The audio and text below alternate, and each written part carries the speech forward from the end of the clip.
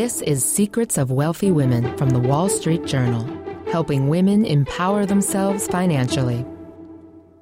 Now, Veronica Dagher. Welcome to a special edition of Secrets of Wealthy Women, about one of the key steps to any successful career, education. At a recent event in Manhattan, the 8th Annual Elly Awards luncheon honored Hillary Clinton, Sheila C. Johnson, and Deirdre Quinn. The event championed women who overcame adversity to achieve their ultimate educational goals. Sheila C. Johnson, co-founder of BET and CEO of Salamander Hotels, and Deirdre Quinn, CEO of Lafayette 148, New York, were both honored with awards.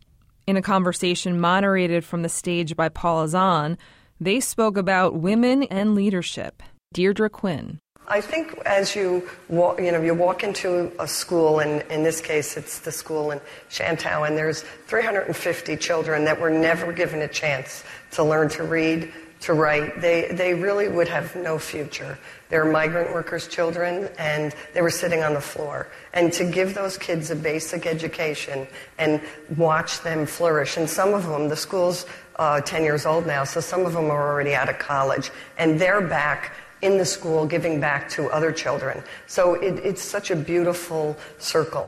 Sheila C. Johnson on why education remains key to the advancement of women's leadership. And I have to say mine's on a different level, and I've been all my life either giving money to schools from elementary school all the way, not quite college, but one of the things that I've learned in my later years in life and watching carefully that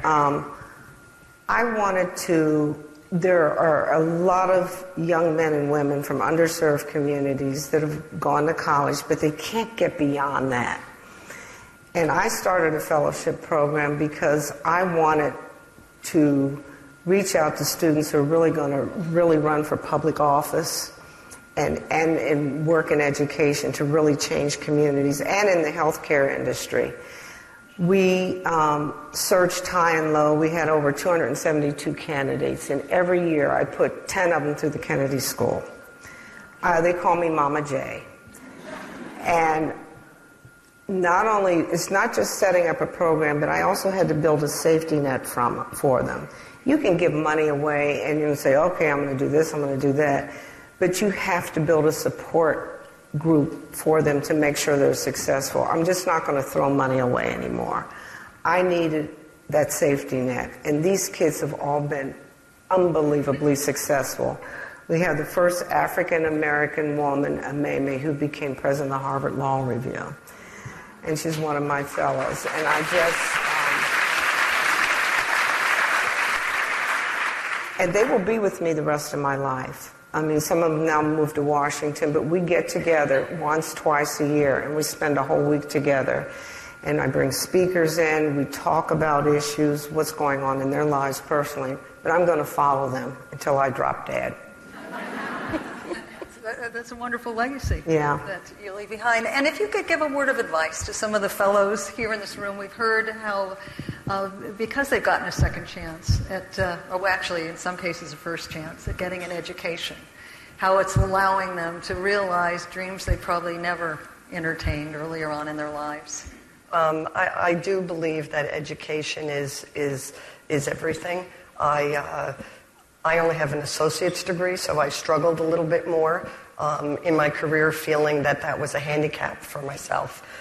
Being at FIT and watching Joyce with 10,000 kids a year and just knowing that one of them eventually could end up, or many of them doing what we're doing, and that we just help each other and just support them. I'm always available when people have questions. It looks like a very glamorous job, but to be honest, fashion is also a very difficult job. There's a lot of pressure to every season you're judged in our business. Every day it's how much you sold and how do you reinvent yourself. I mean, certainly the whole world has changed. We started the company by opening 5 retail stores our first year. We closed 5 retail stores our first year.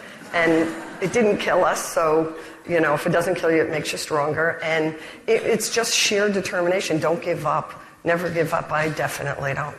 Yeah, and I'll just reiterate what she said, just don't give up. But there's one thing I want you all to do. If you could take a few minutes every day, you have got to know who you are. You're never going to make it in life if you don't appreciate, love yourself, and you know you have the passion to do something, but more than anything, really figure out who you really are. What motivates you? What gets you out of bed in the morning?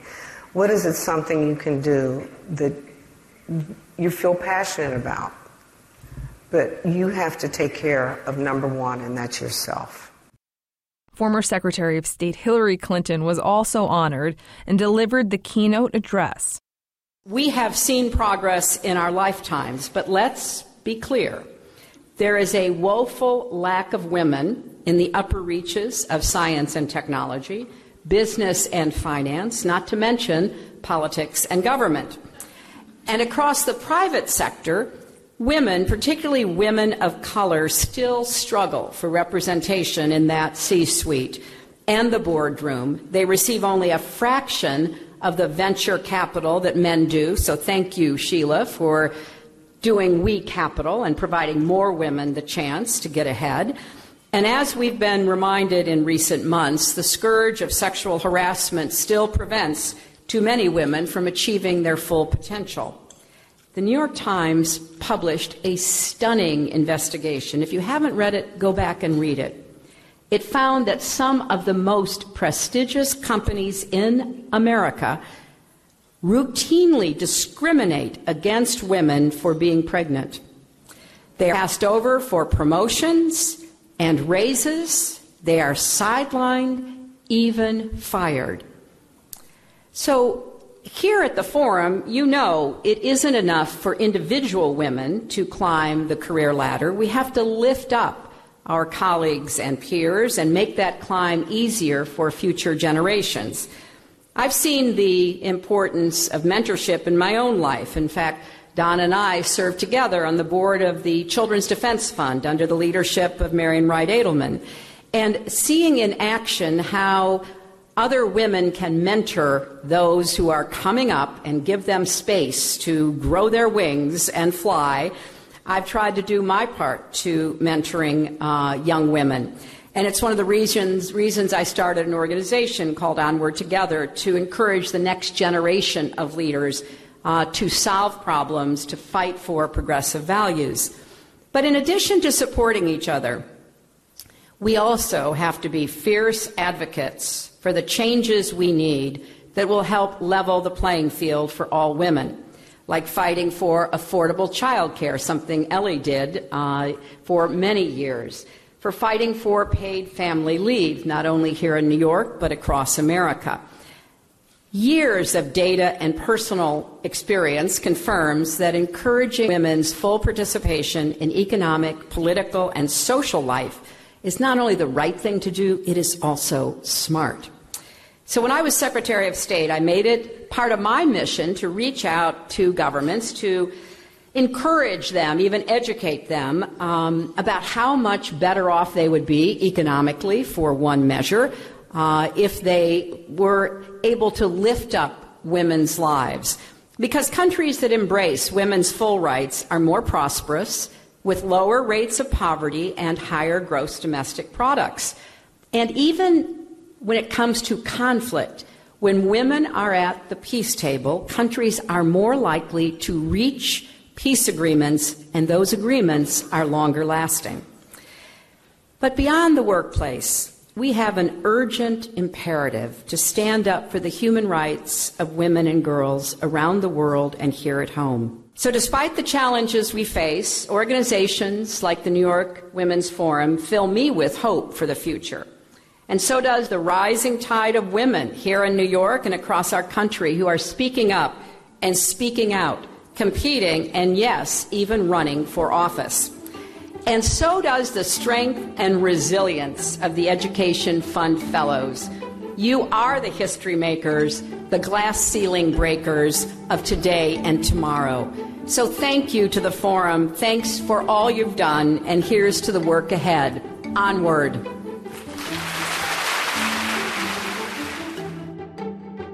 Coming up, more on the education fund of the Women's Forum and why education remains key to the advancement of women's leadership.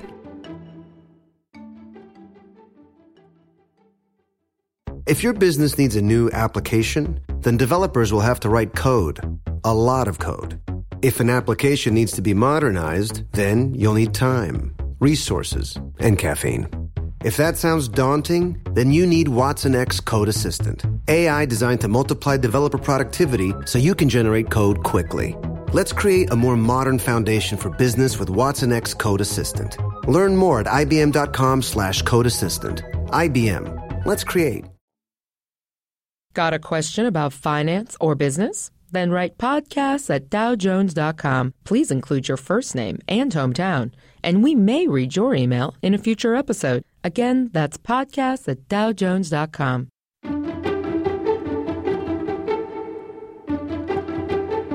You're listening to Secrets of Wealthy Women from the Wall Street Journal. Welcome back to a special edition of Secrets of Wealthy Women.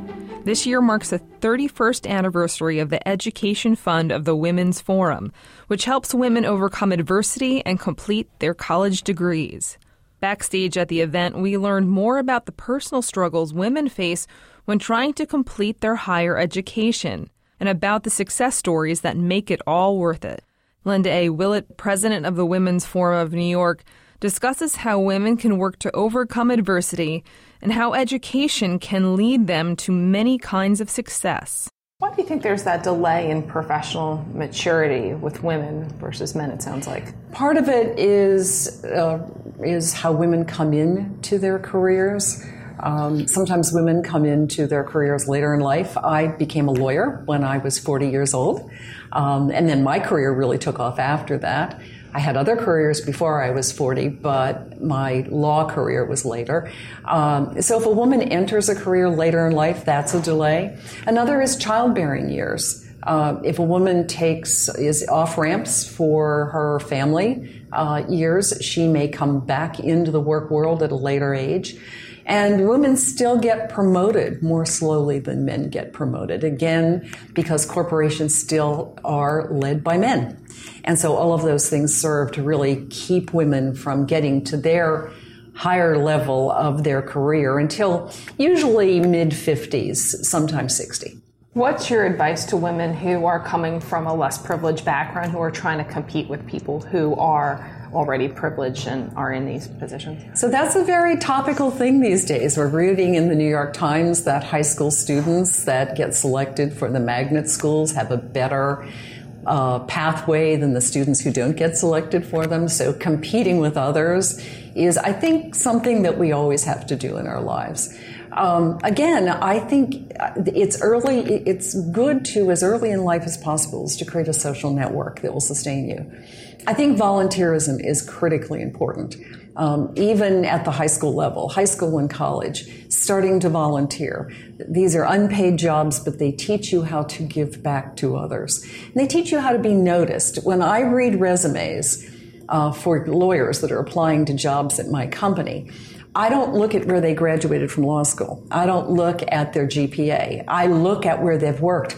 But I always go to the bottom of the resume and I look to see if they have volunteered, because that says something about you. It says that you're willing to make a commitment to others. And I think if women do that, young women in high school and in college, then that helps to distinguish them, which is what competition is all about. How come it's important for women to give back, or is it important for women to give back financially, use their financial resources to help other women? I personally think it's very important. I was raised in a family that although we had very little, we were constantly told it's important to give back to others, that we always had a little more, so share with somebody who had a little less. So growing up that way, I had, I will say, a philanthropic bent. I was lucky to marry a husband who has the exact same philosophy. And so in our private lives, we feel it's important to give back. And I tend to associate myself with organizations that are based on giving back. You know, in the Women's Forum, it's composed of 550 women who are tremendously successful. And our founder, Eleanor Guggenheimer, felt it was important, as you become successful, to also give back. And I think it's what makes us human. and it's very important to do that. Eileen Wax, president of the Education Fund of the Women's Forum of New York, speaks about how the Education Fund changes the lives of women. Our Education Fund is very important because it enables a unique demographic of women. They're 35 and older, they're mature, they have a significant life experience. They're working 2 and 3 jobs, many of them. They have children. They're paying high rents, New York City rents. And this fund is important because it enables them to perhaps, let go of a job and focus on getting their degree, staying in school and staying the course. And what's beautiful about it is that the financial awards are flexible because they're not scholarships that are only designated to pay tuition, because in essence, we believe that getting a college education is not just about tuition. Sometimes it's about tuition, but sometimes it's about books or transportation or childcare or just paying the rent. Beverly Ellers, a Women's Forum Fellow, joined us with her firsthand account of how her life was changed. Well, my history, I'm formerly incarcerated and just trying to find job opportunities, just the collateral consequence of being incarcerated. Sometimes people don't want to give you the opportunity. And I started to volunteer a lot in my community. And I had been passed over for jobs because I lacked the credentials. And so, I made a decision to go to school. But Jabari played a part in that, too, because he questioned me. I was such an advocate for him in school. He did question, why I wasn't in school. But the biggest adversity, it was overcoming that stigma, which is not a stigma no more. I don't own it. I'm going to school. I'm being empowered in organizations like the Women's Forum, who has increased my social currency. It's kind of helped me overcome the barrier. So maybe one of the things that I have overcome is mindset, because, having a criminal history is a thing, but it's really the thinking and how people invest in you and how they judge you. I think that's one of the biggest adversities that I've overcome is just believing that I can do it, and people around me supporting me and encouraging me and let me know I'm worthy. So can you just explain what you mean by the mindset? What was that mindset? The mindset, it was because, so many, there were so many experiences that I had where people, I guess, wouldn't open the door for me or told me I couldn't do it, or they judged me because of my background. That's what I meant, and then that kind of sets in, you start to believe that.